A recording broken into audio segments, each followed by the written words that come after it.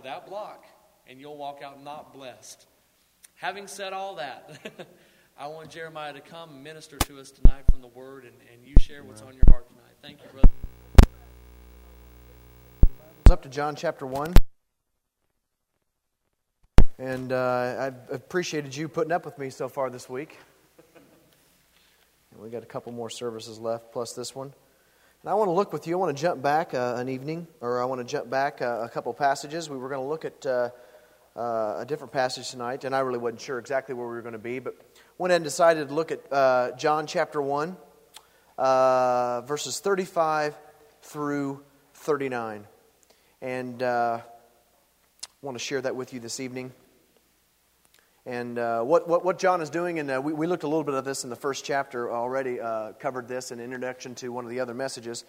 But what John is doing here, it seems, is I've always wondered this. I've always wondered why we don't have the calling of all 12 disciples in the Word. Why no author talks about the calling of each disciple, of all 12 disciples. I've often wondered that. I don't know if you've wondered that. And I've come to the conclusion, as a young Christian, that, well, maybe the disciples or the gospel writers have their favorites. Maybe there's one disciple who's just a little bit more important than another disciple, all that kind of stuff. And I've really kind of thought about that for the longest time, and maybe even thought that for a time. But I've really begun to come away from that, because what I've come to the conclusion is in the Word is that these are not historical accounts of the life of Jesus. They're not. These are letters with an intended purpose of teaching us about Jesus Christ. They're very much intended to be evangelistic letters. And so what happens is, especially with John's very unique in his writing, he'll give you a story, and there'll be two things that's going on at all times in the story. And we're going to talk about this here in a minute in more depth. But there is just the physical story of something that happens, and there's a story there. But then there's a deeper underlying story as well. There's a hidden spiritual meaning in that. And Jesus, of course, is recorded about having that kind of effect all the way throughout the Gospel of John. So when you look in this first chapter, what's going on here in verses 35 through the end of that first chapter, verse 51, there's the calling of 5 particular disciples here. 5 particular disciples, and they are Andrew, and then there's another disciple that's not mentioned. We're calling him John. They think that's who it is. Best guess. But it's Andrew and John, and then it's Simon Peter, Nathaniel, and Philip. So there are 5 disciples called in this section, and what's going on here is that he's picking and choosing these particular disciples, and what he's doing is he's painting a picture for us of kind of what he's talking about in being what it means to be a disciple. So he takes 5 disciples, and he uses them to kind of lay a foundation of what it means to be a disciple. And instead of preaching for 4 hours on this, we've divided it up in 4 sections, unless you want to go for the whole thing tonight. It's up to you. And but we've divided it up into 4 sections. We've divided it up in verses 35 through 39, verses 40 through 42, verses 43 through 46, and then verses 47 through 51. And we've kind of called them 4 principles of discipleship. 4 principles of what it means to be a disciple. And I want to look at you. I want to look at you. But I want to look with you this evening at the first principle of discipleship. The first principle of the first foundation of what we're talking about when we refer to being a disciple, when we refer to being a Christian. I've struggled with this. I've really struggled with the meaning of what does it mean to be a Christian. I don't give my testimony much, and not going to tonight. But I wasn't raised in a Christian home, and I was raised Mormon. I think I already said that in one of the other services. And I was always confused and as a child, because there was 2 separate lives lived in front of me. 2 separate lives. So bear with me here for a minute. But I could wear certain clothes with my friends, but I couldn't wear them to church on Sunday. I could tell certain jokes outside of church, and I could tell certain jokes inside of church. Most of the time, couldn't tell any jokes inside of church. I had to talk one way in church, talk another way outside of church. Dress one way, as I already said, dress another way inside of church. I listened to a certain type of music in church and a certain type of music out of church. And so what ended up coming to reality in my life is it was two different lives that were being lived. Two different lives that were being lived. And it was concreted in my thinking in looking at my parents. Because we would argue, and they end up getting a divorce and breaking up. But they would argue and bicker and fuss and fight all week long. And then Sunday morning would come along, and we'd argue and bicker and fuss and fight. And then we'd go to church and, how are you doing? Oh, praise God. And I struggled with that. I hated that. That didn't make any sense to me. And I didn't understand why we had certain rules in my household. Cannot play basketball on Sunday, Jeremiah. It's a day of rest. Now come on in here and sit down. Let's watch the Indiana game on TV. It made no sense to me. It didn't make any sense whatsoever. Didn't make any sense whatsoever. Couldn't work on Sunday, yet preachers, you can't even catch them at home because they're working all day. Sundays, I'd work harder Sunday than I do any other day of the week. So I really struggled with this. I really struggled with this as a kid. And growing up, I didn't have any much guidance, so I didn't struggle with these things anymore. And I just said, forget it, and went out and lived my life the way I wanted to. But eventually God tracked me down, and I came to realize that He is real, that there is a God. He's dying for a relationship with me. And once I came back to relationship with Jesus, I thought, okay, hey, I'm serious this time. I know it's the truth. Hey, I want to live my life right. How do I live it? And so I go to church, and of course, I grew up, right before my parents divorced, I went to a Nazarene church, so I went back to that same church and began to be a Nazarene. And I developed what I kind of call a list. And it was what was shown to me. It was what was shown to me. And there were certain things on the list in my church. But it's really interesting. For instance, I could go up to a teenager, and I could say, hey, man, how's your walk? How's your walk? How are you doing? And the teenager would look at me and go, oh, I'm doing great. Doing great. Went to church last Sunday. It's on top of my list, going to church. Got to go to church to be a Christian. That's right. Went to church last Sunday, doing really well. And I've been listening in Sunday school. Haven't been talking or passing notes anymore. Been doing really well there. And I don't smoke, drink, or chew, or go with girls who do. And I don't watch bad movies anymore. And I don't listen to Korn or Marilyn Manson. That's a big one. And of course, and they put together this list for me of what it means to be a Christian. Senior hire. So that's neat. But what happened was I go up to another person in the congregation, an adult, full-blown adult person. And I say, hey, how are you doing? How's your walk? Oh, really good.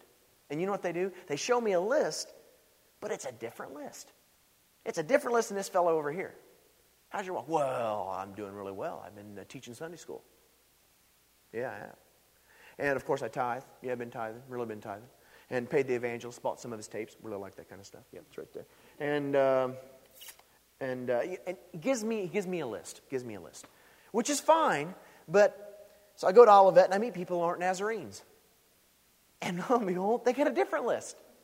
How's your walk? Oh, good deal. And of course, there's dress list. There's makeup lists. There's jewelry. Can't have an earring. That's right. It's on my list right here, down to 25. That's it right there. And they've got lists.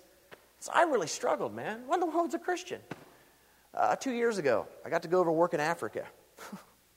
Man, they've got lists. And I was in the raw bush area of Kenya. And just trying to be honest with you, I go and show up Sunday morning in the raw, this was raw outback bush area of Kenya. They had no running water, no electricity. These guys were primitive. And so I show up to church on Sunday looking like a preacher. Standing at the front door, shaking hands as they come in, making jokes. Of course, they didn't understand me. They didn't speak English. And so I'm saying hi. And as I begin to see people come in, I was blown away. Because everyone, guy and girl alike, coming in, from here up, wore beads. That's all they wore was beads. Beads don't cover much. So I was set back. They began to come, and I was, good morning. How are you doing? Come on in. Nice to meet you. Come on in. How are you doing? Open your Bibles up to John chapter 1. But you know what I found? That was on their list. Beads. That was on their list. Beads. And so I came back with the conclusion that, and I was struggling with this, and I came back to the conclusion that we don't know what Christianity is. I don't think anybody does. Because if Christianity means, and maybe it doesn't mean anything. Because if Christianity means something to you, it means something to you, and something to you, and something to you. Well, it don't mean anything. It don't mean anything. And so I was really puzzled. And this is about the time, and I'd been struggling with, and God had been doing something in my life. Something happened to me. Something happened to me as a minister. I began to read this book, not to support my list. I began to read this book, not to prove entire sanctification. I began to read this book, not to back up my sermon that I'd worked up. I began to do something that was radical and almost unheard of. I began to read this book just to find out what it says. One day I sat down and said, what in the world is a Christian? And I began to read through the Gospel of John. And I've been saturating in this book ever since. 2.5 years. I'm a little slow. I'm only in chapter 2. But I've been reading and finding out what it means to be a Christian. And I was blown away. I was blown away. So there's 4 things. And we're not going to get the other 3, so you'll probably never find out what a Christian is. But we're going to look at the first thing tonight. That's a little evangelistic humor. I'm just teasing.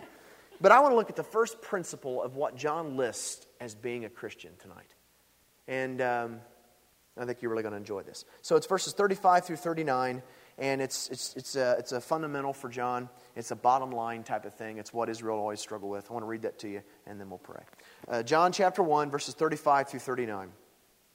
The next day, John was there again with his 2 disciples. When he saw Jesus passing by, he said, "Behold, the Lamb of God." When the 2 disciples heard him say this, they followed Jesus. Turning around, Jesus saw them following and asked, "What do you want?" And they said, "Rabbi," which means teacher, "where are you staying?"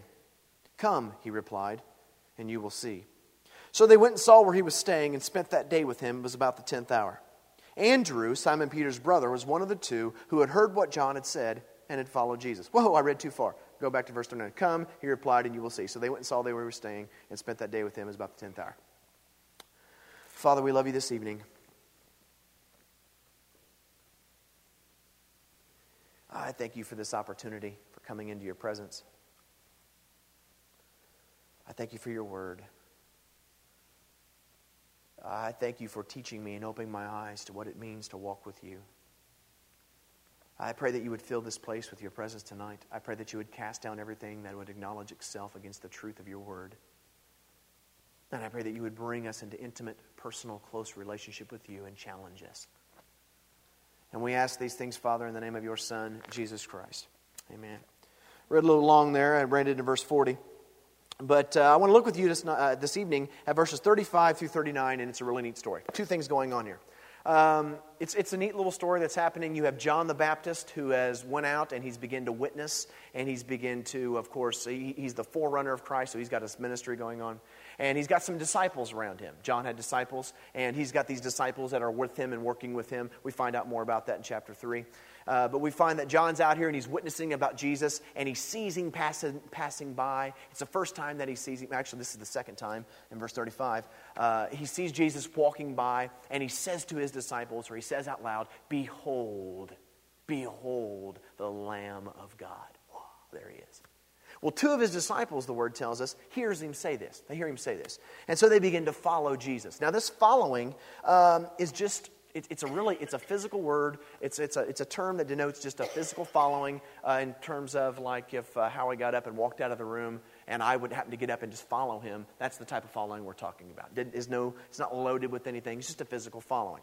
And so what you have is you have that Jesus is passing by. John witnesses, "Hey, this is the one. Hey, that's the Lamb of God right there," as he walks by. And 2 disciples hear John say this, and they begin to follow after Jesus. And the picture that's painted for us is that Jesus, they don't come up and address him immediately. They don't come up and say, hey, John just said that. They don't say anything like that. They just kind of begin to follow him. And the idea is they begin to follow him at a distance, kind of behind him some ways. For what happens is you have that Jesus is walking along and he probably hears someone behind him. He's probably left the crowd because there's all kinds of people walking around everywhere. But he gets off by himself. He's headed somewhere and he hears someone behind him and he turns around and he sees 2 guys following him. And he turns around and it's a simple question. He says, "Hey, what do you want? Why are you following me? Why are you stalking me? What do you want from me?" That's what he says. When the 2 disciples, verse 37, heard him say this, they followed Jesus. Turning around, Jesus saw them following and says, "What do you want? Why are you following me? What do you want?" That's that type of thing. And they address him in the most interesting way. This is what the word says. They said, Rabbi, and then John wants to make sure you understand what he's talking about, so he gives you a clue to what rabbi means. They said, Rabbi, which means teacher, where are you staying? Now, again, you're not Jewish, you wouldn't catch this whole thing, what's going on here, but there's kind of like an unwritten, there's kind of a taken for granted type of a statement, something going on here. For instance, I get done preaching on Sunday morning. If someone comes up to me and goes, hey, what are you doing for lunch? What are they asking me? You don't know? Yeah. Do you want to come with me to lunch? You guys with me tonight? Someone comes up to me after the morning service and says, hey, you got anything planned? That tells me they want to ask me something. They want to know what I'm doing. They want to take me with them, that type of thing. So there's an unwritten, unsaid type of thing going on here. When they come up to him and they said, Rabbi, which means teacher, where are you staying? Now, there's a really interesting things with rabbis back in this day. Rabbis were these teachers in the first century who had these students. And the literal translation, what they called these students were called disciples. And what the literal translation of a disciple, the literal translation of that word is learner. So you had these rabbis who had these learners.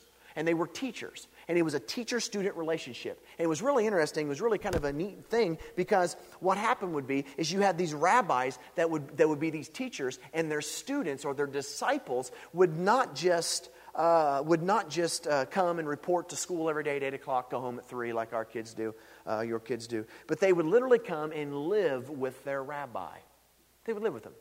And wherever the rabbi would go, the students would also go. John the Baptist he was considered a teacher. He had his own learners or disciples, and wherever John went, they went. Jesus had his disciples, and we know that wherever Jesus went, his students went. This is the relationship. And so you have these two followers who were disciples of John come up to Jesus, and they immediately address him as, Rabbi, which means teacher. Where are you staying?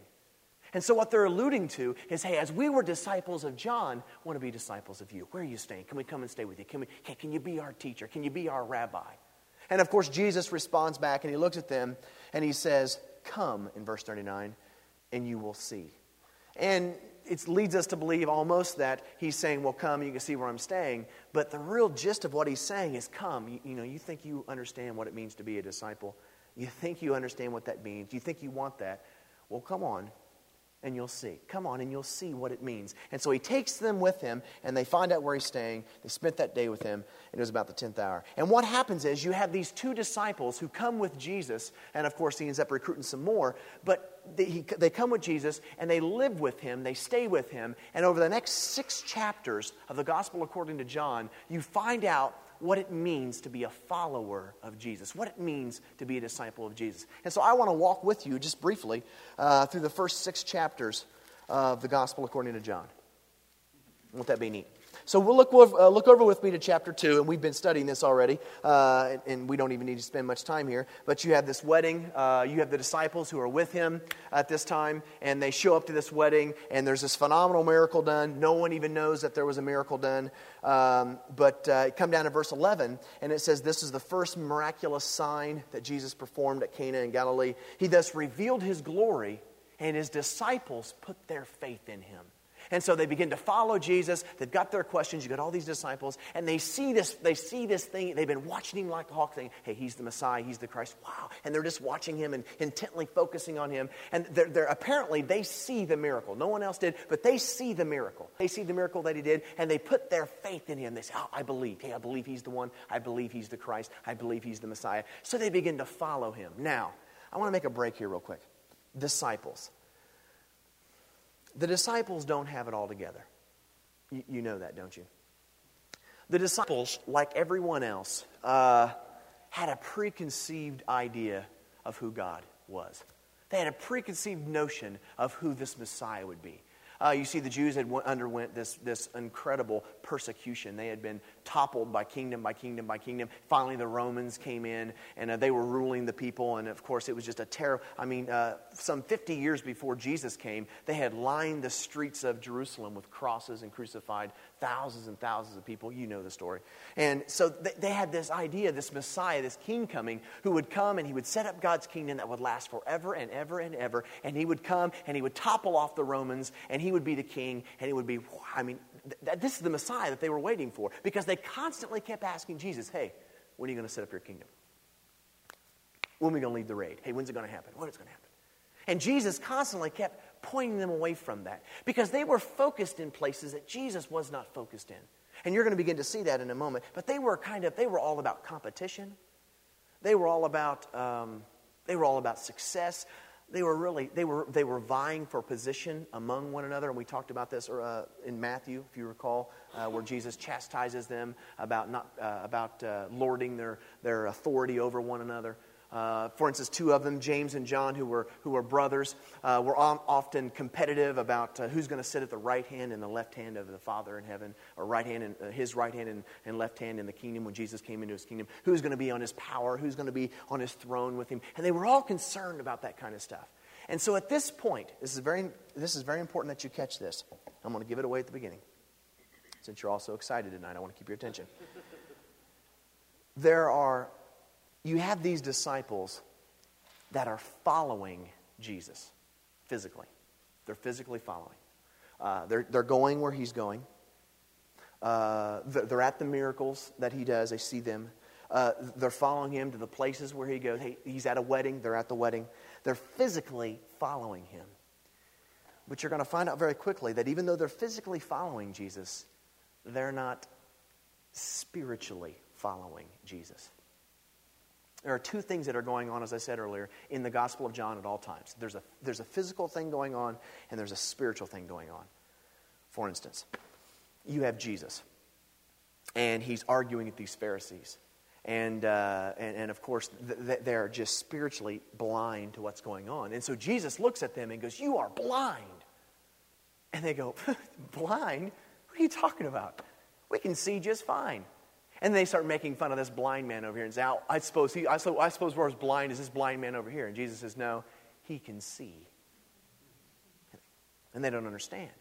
But Jesus wasn't talking about physical blindness. He was talking about spiritual blindness.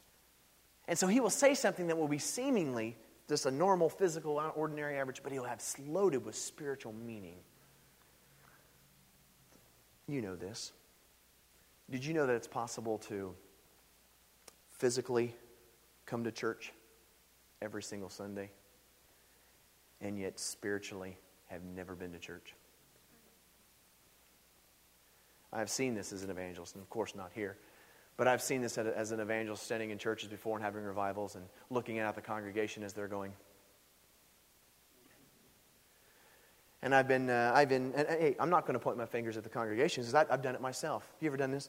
You ever be sitting in the service and worshiping? See, they oftentimes, Howie has it, praise the Lord, they often make me sit up front somewhere in these like big thrones or something, and I just sit up there and look at everybody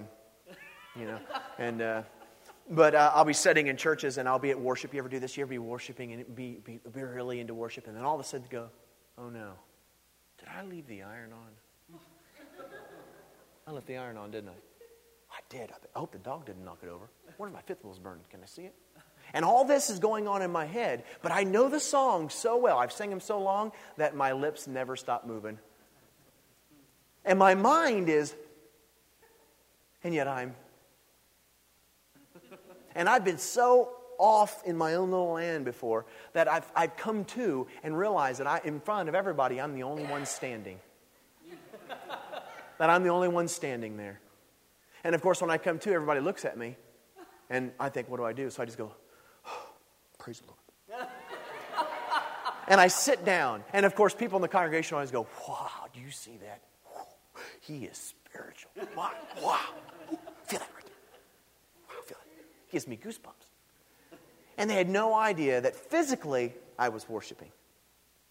But somehow I'd never worshiped spiritually. Which tells me something about being a disciple. That it's not necessarily about the physical things we're doing. It's about the inside. Because you can physically come to church every Sunday and yet somehow maybe never have come to church. Wouldn't that be frightful? I wasn't going to share this. One of you gave me a comic. Who was it this week? I forget. Oh, he's not even here tonight. He's skipping. He's out as dancing or something. But one of these guys gave me a comic. Can I tell it to him? He gave me this comic. He came in, I thought it was great. And he handed me this comic, and it shows this long line of these people in robes who obviously have died, and they're coming up, and you see St. Peter with these wings and this thing around his head, this halo. And this guy's coming back with this frown on his face. And he's got this piece of paper with writing on it with like this ribbon or certificate stamped to it. And he's got this frown, and someone says, "What's wrong?" And then it picks up the conversation right where they'd been left off. And he says, "Well, I went up, and they verified my perfect church attendance. Then they gave me the certificate and sent me on my way to hell." He had been to church every single Sunday. You didn't get the Arab joke the other night either. But anyway, the deal is he had been to church every single Sunday. And yet somehow, never been to church. And so what you have at this point, and I want to give this to you early, is you have these disciples that they believe in Jesus. They go, "Wow, he's the one. Wow, wow." And they have put their faith in him. He's the Messiah. But you see, they're not living where Jesus is living. And they're not following the way Jesus wants them to follow. Are they dressing the right way? Sure. Are they saying the right things? Oh, yeah. Do they know all the right? Yeah, they know all the right things to say. Hey, are they following? Oh, yeah, they're never late for a meeting. All that. But see, you can somehow be doing all of that and miss it. And so you have these disciples that are beginning to follow, and you begin to see this come more clearly. Of course, but before that, you've got Jesus who is doing some phenomenal things. Right after the wedding, Jesus goes into this temple, which I'm working on this passage right now, and it's really exciting, because Jesus is pictured as a servant. At the wedding, he's this servant meeting the needs of the people. But he comes into the temple, and he's flipping over tables, he's making whips, he's cracking people over the head, he's kicking goats, letting doves go. And you're thinking, this is a servant?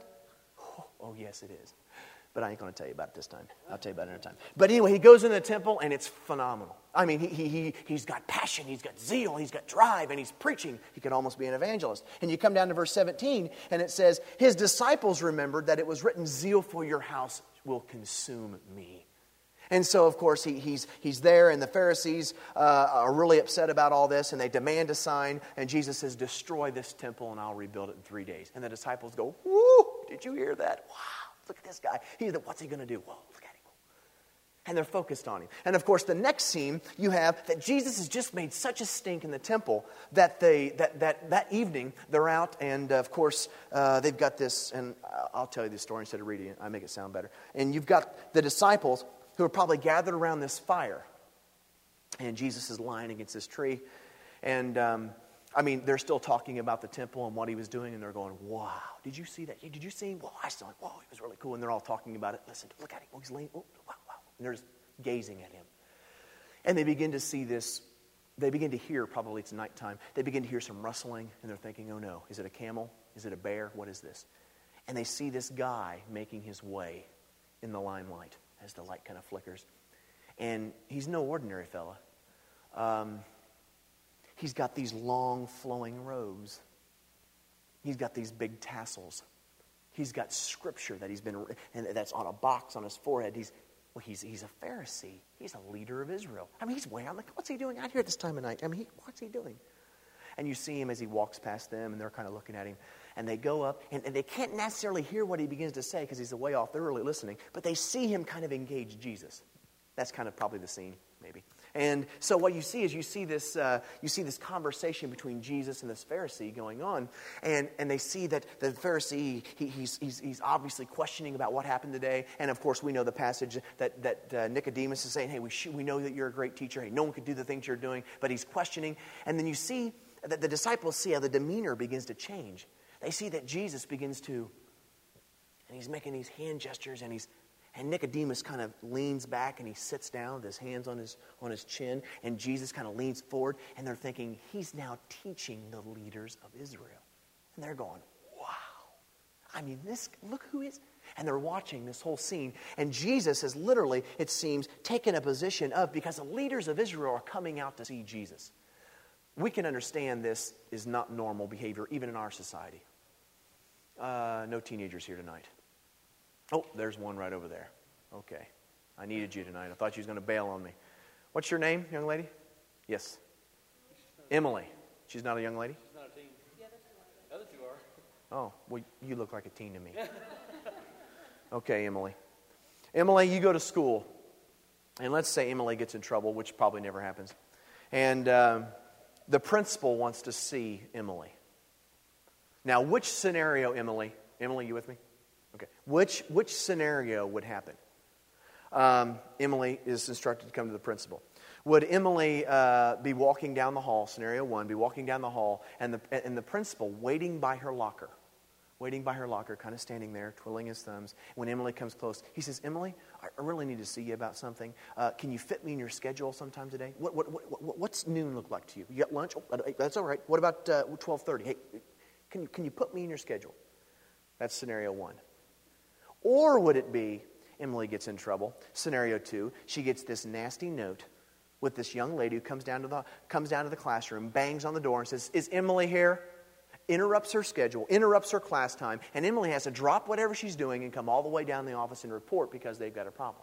Which scenario do you think is most likely to happen? One or two? Two. Good job, Emily. You're correct. Two. That's what's most likely to happen. But that's not what happens here. Jesus goes and he makes this big stink, and instead of them coming out, sending and dragging Jesus in, they're coming out to see him. It's totally opposite. It's totally and the disciples see this, and they're going, wow. I mean, even the leaders of Israel are cowling down to this guy. Whoa, it's any day now. We're going to be sitting up. We're going to be taking over. It's a new show. And they're all comparing and talking about this, and that's the scene. But it doesn't stop there, because John begins to paint a different picture for us. The next section in chapter 3 is John the Baptist and Jesus are out in the desert together. It's verses 22 through the end of chapter 3. And you see that John the Baptist he's out here ministering and baptizing. And then you got Jesus, who's also ministering and baptizing. Now John the Baptist, you understand, was phenomenal. Jesus said he was the greatest ever born among a woman. Ever born. I mean, he was the greatest prophet of the Old Testament hour. This guy could preach. My goodness. Thousands upon thousands of Jews come out to hear him. Did you know that even Herod would come out to listen to John the Baptist? Even the Romans from time to time would come out and listen to John, because he was just incredible. But what John shows us here is that you got John and some of his disciples are baptizing, and Jesus and some of his disciples are baptizing. And what it shows is that all the people who are listening to John were beginning to come over to Jesus. And what is happening is that Jesus' ministry is even exceeding that of John the Baptist's ministry. And so what you have is thousands upon thousands of people that are hearing Jesus, and his ministry is sailing. And you have his disciples who are physical, spiritual. You have his disciples who are following him. And Jesus hasn't addressed it thus far, but he addresses it the first time in chapter 4. Because you come into chapter 4, they're walking through this town. It's Samaria. It's over there in the distance. And there's this well here. And, of course, the disciples, the Jews, were prejudiced against Samaritans because basically they were like half-breeds. They were half Jew, half Gentile. And so they were kind of discounted. They were beneath the rest of the Jewish population. And so the disciples are with Jesus, and they're walking. And Jesus is tired. He sits down at this well. And the disciples say, yeah, go ahead and rest. You don't want to go in this kind of town anyway. Hey, Peter, come on up here. You come in front. And we're going to go in and get something to eat. You hang out here. And so Jesus says, go ahead. So they go into the town, but while they're gone, something happens, doesn't it? You got this woman who comes out, and I ain't going to go into the whole story, but she's obviously an outcast, because all the women would come together in the morning. They would all go to places together. They still do that today. And they would all come out together, and they would do their work before daylight because it was cooler, and they would do that, and they worked together. But she was coming out in the hot of the day, the heat of the day, in the middle of the day, all by herself. She had braided hair. She obviously was a prostitute that Jesus points out. But she comes out. Jesus offers her friendship. He offers her equality. I mean, he makes a covenant with her with the changing of the cup, offering her a drink to sup with her, that kind of thing. And he builds this relationship with her. And, of course, at that moment, you have the disciples that are coming back. Listen to what happens in verse 27. Just then, his disciples returned and were surprised to find him talking with a woman. But no one asked, what do you want, to her, or why are you talking with her, to Jesus? Then leaving her water jar, because she saw these 12 thugs coming, she runs back to town. And in verse 31, listen to what the disciples say. Meanwhile, his disciples urged him, Rabbi, eat something. Hurry, for she comes back. Eat something. We got some food for you. And Jesus responds in verse 32, but he said to them, I have food to eat that you know nothing about. Now, he says, I have food to eat that you know nothing about. What do you think Jesus was talking about? Physical food or spiritual food? spiritual, obviously. But how did the disciples take it? Listen to what they say in verse 33. Then his disciples said to each other, could someone else have brought him some food? Someone bring him some chicken? Did he eat? What? Did he go to McDonald's? What? Did he already eat? And Jesus has to correct him in verse 34, and he goes, no, come on, guys. My food is to do the will of him who sent me and to finish his work.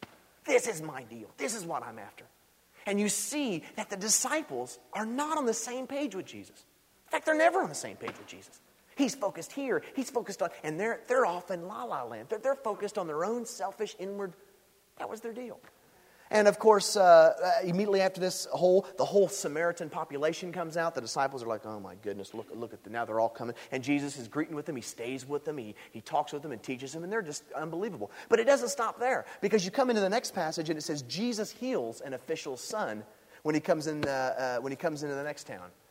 The official's son. Okay. You already know all the background, of course, the Roman first century and the Jewish population and the national and all that kind of stuff. But I'm going to go ahead and recap you a little bit. You have the Jews who were conquered by the Romans. The Romans had a great relationship with the Jews. In that, the Romans would allow you to carry on your own ceremonies, your own practices, they would let you have your own little culture as long as you paid taxes. They didn't care. That was the relationship. And so what would happen would be you would have this Caesar who would appoint these little puppet rulers in these area. The area over this particular place was Pilate. Pilate ruled there. Herod ruled in another place. This is where they ruled. And what they would do is they would set these officials up in this town to maintain a Roman presence type of there. But you carried on the way you wanted to. You did what you wanted to do. You could have your religious. You could worship your own gods, all that. But you had to pay taxes to Rome because they ruled. That was the relationship. But see, they had these weird laws set up, these Romans did, because they oppressed the people. Some of the laws, which made the Jews hate them. Some of the laws were like this one. It was legal in this day, if you were a Roman citizen, and you were walking through a town, no matter what time of day, no matter what day, you could take whatever you were carrying and drop it at the feet of a Jewish citizen, and by law, they had to carry it for you for 1 mile. That was law. One of the laws. And the Jews hated the Romans for this. And Jesus comes in, and what does he do? The official comes up, and they're waiting. He's the Messiah. He's going to knock them off. And he's going to lay into him. He's going to let him have it. And what does he do? He heals his son. And the Jews are going, I don't get this. This makes no sense. I'm on my way to work, man. I'm running late the way it is. Got to take care of, my wife and her 15 kids. And I'm on my way to work, and I'm late the way it is. And this Roman citizen comes up to me. He drops his stuff, and I have to carry it for him 1 mile. And what am I supposed to do about that? And Jesus says, if they ask you to go 1 mile, go 2. And they go, what? What are you talking about? They're on a different page. Of course, there was other laws that were more severe. If a Roman army was coming through a Jewish town, it was law that if they needed fed, they could go into any household they wanted and take all the food to feed their army. It was legal. And they could walk right in your front door, push your kid down, kick your cat, shove you against the wall, take out all your food, and if you tried to stop them, they could beat you up. You couldn't do anything about it. And they would come to Jesus and say, you don't understand. They kick my cat, and they take my food. I mean, what am I supposed to do? And they beat me up when I try to stop them. What am I supposed to do about this? And Jesus says, if they strike you on your right cheek, turn to them the other as well. And they go, what? He's lost his mind.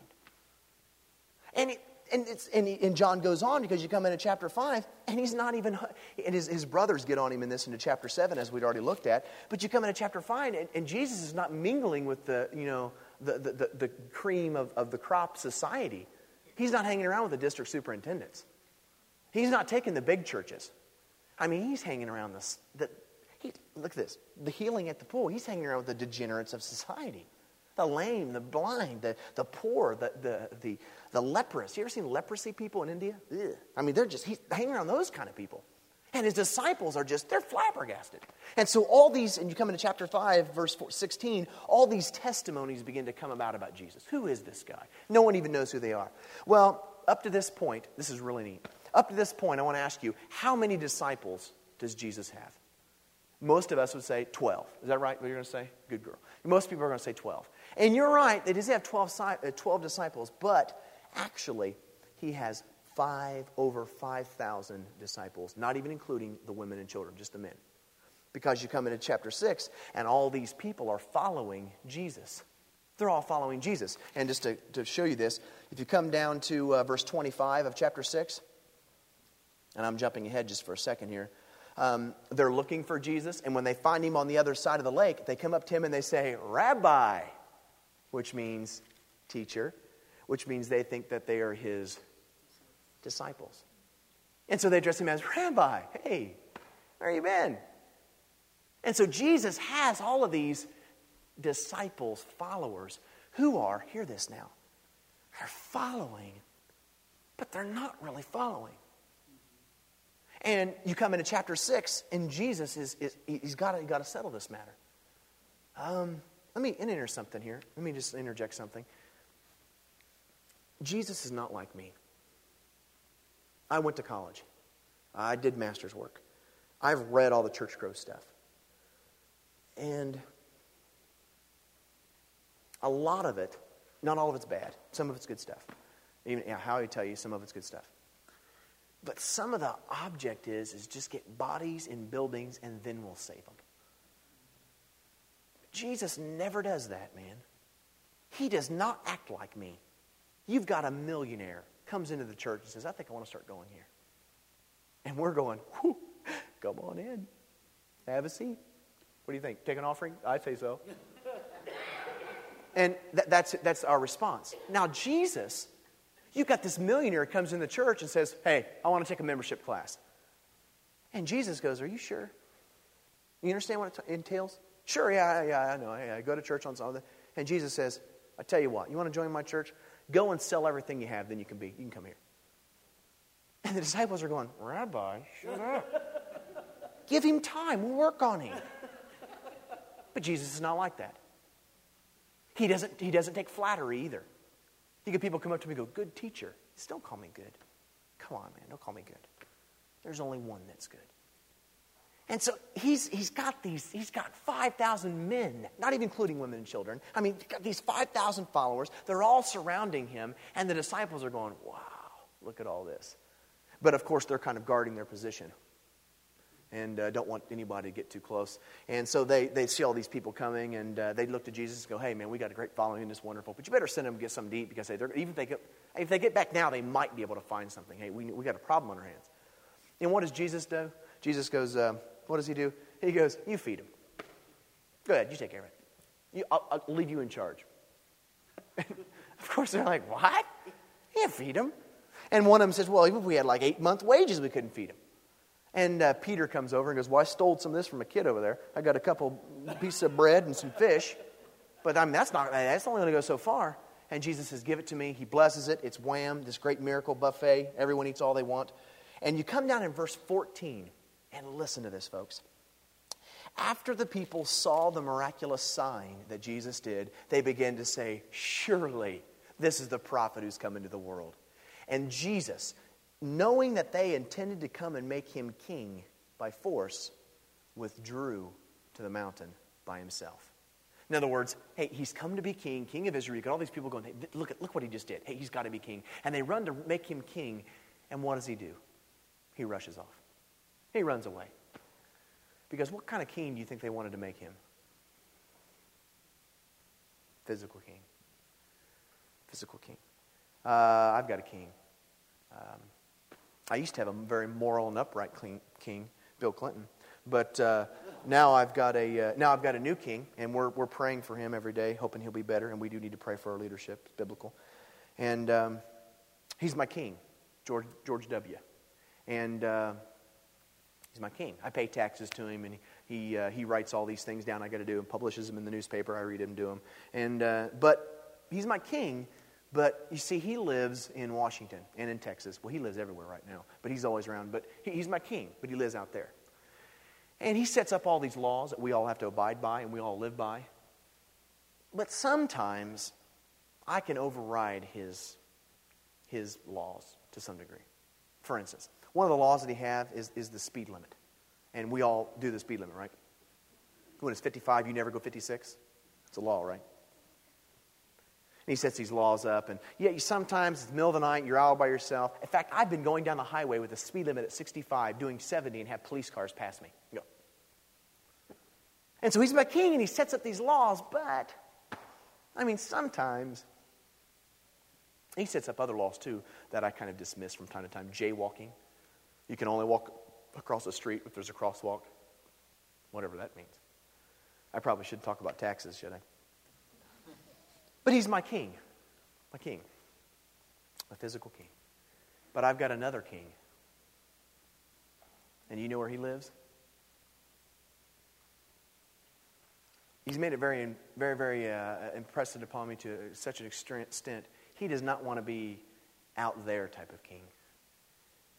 The king that I have, my Jesus, who's my king, he's not a Jesus who lives up in heaven and he gives me these list of things that I need to do. And when I got saved, he says, here's your call. Go do it. Do it the best you can. And make sure you go to church on Sunday and give me a list. He didn't do that.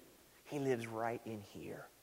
And wherever I go, he goes. Whatever I feel, he feels. Whatever I'm involved with, he's involved with. And I'm living underneath his authority and rulership in my life all the time.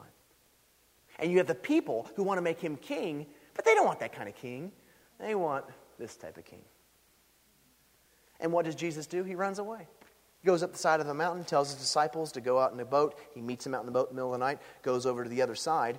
And what happens is in verse 24 of chapter 6, the crowd wakes up, doesn't see Jesus anywhere, and listen to what it says. Once the crowd realized that neither Jesus or his disciples were there, they got into boats and went to Capernaum in search for Jesus. And of course, when they find him, they come up to him and go, Rabbi, hey, teacher, where'd you go? It's breakfast. Where you at? And of course, Jesus, in verse 26, looks at them and says, I tell you the truth. You are looking for me not because you saw a miraculous sign, but because you ate the loaves and your bellies are full. He cuts right to the chase.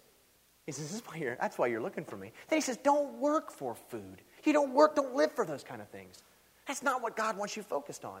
And then, of course, in verse 28, they say, then they asked him, well, what must we do to do the works God requires? And Jesus says, the work of God is this, to believe in the one he has sent. And they get in this huge argument. And, of course, you can see their self-centeredness come into it. And so he says, hey, the work of God is this, believe in the one he has sent. You come down in verse 30, and it says, so they asked him, well, what miraculous sign then will you give, that we may see it and believe you? For instance, what shall we do? Our fathers ate the manna in the desert. As it is written, he gave them manna from heaven to eat. Could use a little manna right now. It's breakfast anyway. You see their ploy? Well, what miraculous sign are you going to do? It is breakfast. How about manna? And they pick an illustration. Which is kind of talking about what they really want him to do. And what does Jesus do? He constantly brings them out of the physical back to the spiritual, what he's talking about. And he says in verse 32, he says, I tell you the truth, that it is not Moses who gave you the bread from heaven, but it is my Father who gives you the true bread from heaven. For the bread of God is he who comes down from heaven and gives life to the world. And they said, well, give us this bread. And then he says, I am the bread from heaven. Hey, eat me, eat my flesh. Now, is he talking about physical there? Here, take a chunk out and go eat. No, he's not. He's talking about spiritual stuff. You know what I often find is really neat? Stick with me on this. You know what I often find is really neat? Jesus often compares. He often compares our love and our seeking after him and our service for him and our commitment to him. He often compares that with like bodily drives. Fasting. It's the replacing of the physical, normal circumstance of my life with the spiritual. Hey, I'm going to set aside food, which my body craves, but I want you more than what my body craves food. That's the idea of fasting. It's replacing. And so he constantly replaces that with spiritual. And of course, he says, hey, you eat my flesh and drink my blood, which he's talking about. Run after me like you run after food. Hey, you've come all the way across. You want me to be king, and it's all for your food. Get past the food. Run after me like you run after food. And of course, they get in this huge argument about it. They don't understand. They don't want to understand. You come down to verse 60, and it says, on hearing it, many of his disciples said, what? You mean love Jesus more than food? You mean run after God like I run after food? Imagine if the young guys of our world ran after Jesus like they ran after girls. We won champagne a long time ago. What if we ran after Jesus like we ran after money? And they look at him and say, in verse 60, listen to this. On hearing it, many of his disciples said, this is a hard teaching. who can accept it? You mean, Jesus, you sound like, I get this all the time. Jeremiah, wow, I love your services. Man, I love what you're finding in the Word. It's really wonderful. But I need you to clarify something. I mean, you sound like church should be your life. Yeah, you got it. Praise the Lord. You finally got what I'm talking about. I mean, you act like that I shouldn't have anything else going on in my life but Him. Yes, you heard. That's the idea. That's what it's all about. And of course, how do they respond back here? They said, well, this is a hard teaching. Who could accept it? And Jesus comes on and says, does this offend you? And then they go down and he says, hey, this is what it's all about. And verse 66 says, from this time on, many of His disciples turned back and no longer followed Jesus. And He went from a church of over 5,000 to 12. And the real disciples, the real 12, Jesus turns to them and says, you want to get out of here too? And for the first time they realize, well, and they still got problems, and you'll see that later on in the gospel. But they say, where can we go? You're the ones that have the word of life. What am I talking about this evening? First principle of discipleship. It's more than just a physical thing. It's way more than a physical thing. And most of us know this. It's more than just showing up to church on Sunday. It's way more than that, man. Way more than that. Because you can show up to church on Sunday and never show up to church. In fact, you're going to have people that are going to get to heaven and say, went to church every Sunday. I'm a Nazarene, praise the Lord. That's right. Was on the Sunday school. I was on the board, and I went to...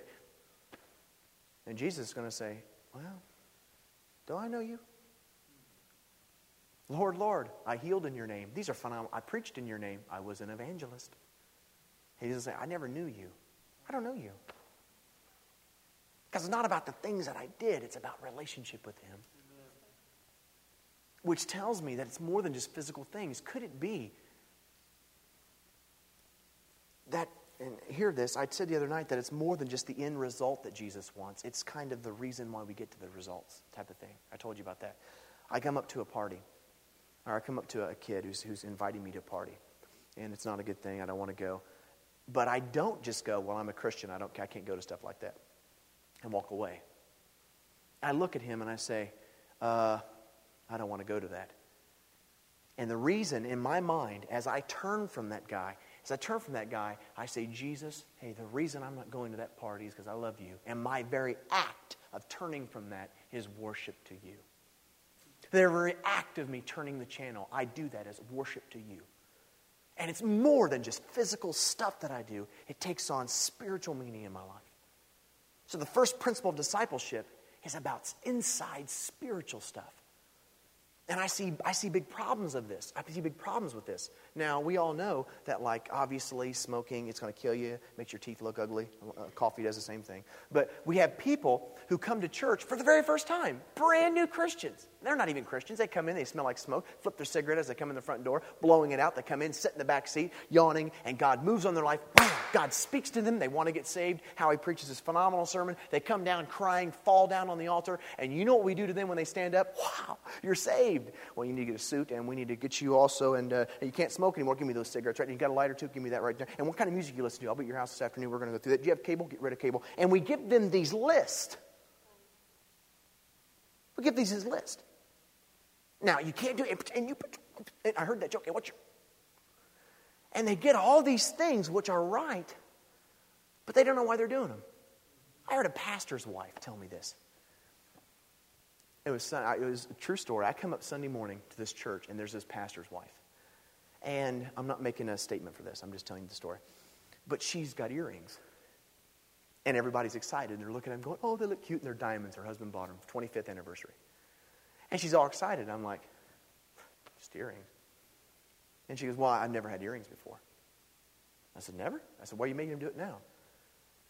She says, for 25 years, I never had earrings because my mom told me that God didn't want me to have them. Or that I couldn't have earrings because Christians didn't have earrings. And so she lived 25 years not having earrings before she finally said, Jesus, do you care if I have earrings? And Jesus said, no, get the earrings, dude. And so she spent 25 years doing something because, well, that's what I do. And there was no inward. I don't do drugs. I don't smoke. I don't drink. And I don't have sex before marriage. I don't live in sexual immorality. But the reason I don't do those 4 things is not because you don't want me to. And the reason I don't do these things is not because my DS would kick me out of the Church of the Nazarene. I'm telling you the truth. That's not why I do them. That's not why I don't do them. The reason I don't do these things is because I'm in love with Jesus. Amen. I smoked for 10 years of my life. And I didn't know Nazarene manual from a hole in the ground. I didn't know anything about that. I went to the Church of the Nazarene, got saved. God was moving in my life. I'd come outside of church and go, wow, that was a great service. Wow, wonderful, wasn't it? And people were going.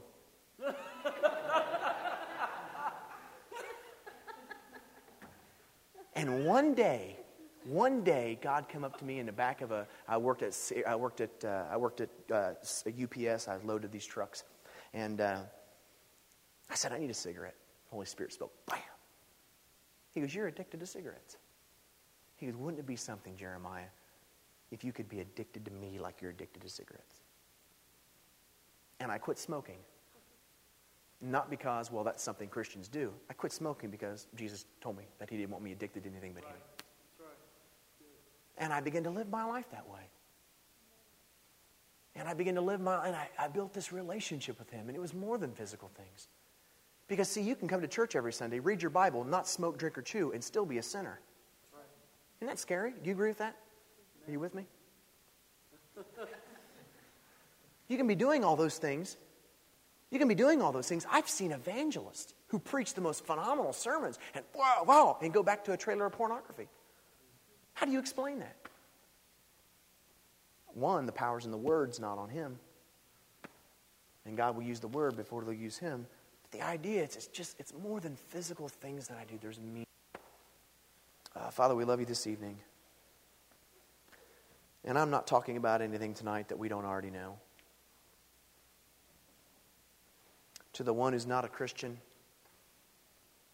we understand that it's about knowing you. As we looked at earlier this week in the overview of Hebrews, it's all about intimacy with you. You did not come to set up a religious system. You did not come to set up you came to have a relationship with me, man. It's all about intimacy with you. So to the non-Christian, it's about knowing who you are. It's about, for the first time, being able to have an intimate personal relationship with you, God, through your Son, Jesus Christ. And to the one who is already in relationship with you, teach us to disciple and yet not impose rules. Give us wisdom beyond our years. Let us not be distracted with even the good things of life. I love you tonight, Lord Jesus. And I am free. I am not a Christian living my life every day trying not to sin. I am a Christian living every day of my life in freedom to live for you. In the name of Jesus, I am free. I'm not in bondage to drugs anymore. I'm not a slave to my body. I'm not a slave to cigarettes. In the name of Jesus, I am free. And I don't live my life trying not to sin. I don't live my life as an object of oppression. I live my life to live my life for you. And I live my life in absolute freedom. And I have intimacy with you. We talked today about being pessimistic and optimistic. I fear that we're going to turn into a pessimistic church that lives our lives by such rigid rules that we miss the freedom of serving and living a life so abundant and fruitful. On one hand, that freedom is never to turn into an opportunity to indulge a sinful nature. But in that same hand is the God-given right to live life and live it abundantly. I don't want to impose rules on young Christians. I want to say, you are free. Be free. Don't use your freedom to be in bondage again. But live your life for Him. I fear, Jesus, I fear that somehow maybe we may be slipping into a life that's bogged down with trials and rigid lives. I'm supposed to be a light to the world. Teach me to walk and live in you. Heads are bowed and eyes are closed. I don't know where you're at tonight, and I don't know how to talk to you about this. I didn't grow up in the church. I grew up living the life that most people testify leaving. And I'm telling you, as a Christian, man, I am free. And there is no other life. You cannot imagine what it's like. I have never liked people who get up and give 50-minute testimonies and then tell about how they were saved from that to Jesus in 2 minutes. But I'll tell you about my testimony that I cannot tell you what it's like to live a life of 22 years in bondage to everything you could imagine and then finding freedom. I can't tell you what that's like. Man, I am free.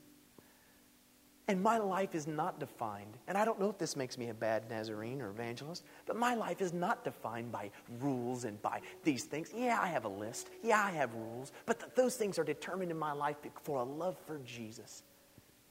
And I'm an evangelist for no other reason than He has called me to that. And when I show up to church on Sunday, it's not because, well, I need to go. It's because I'm dying to be with Him. I'm dying to learn about Him more.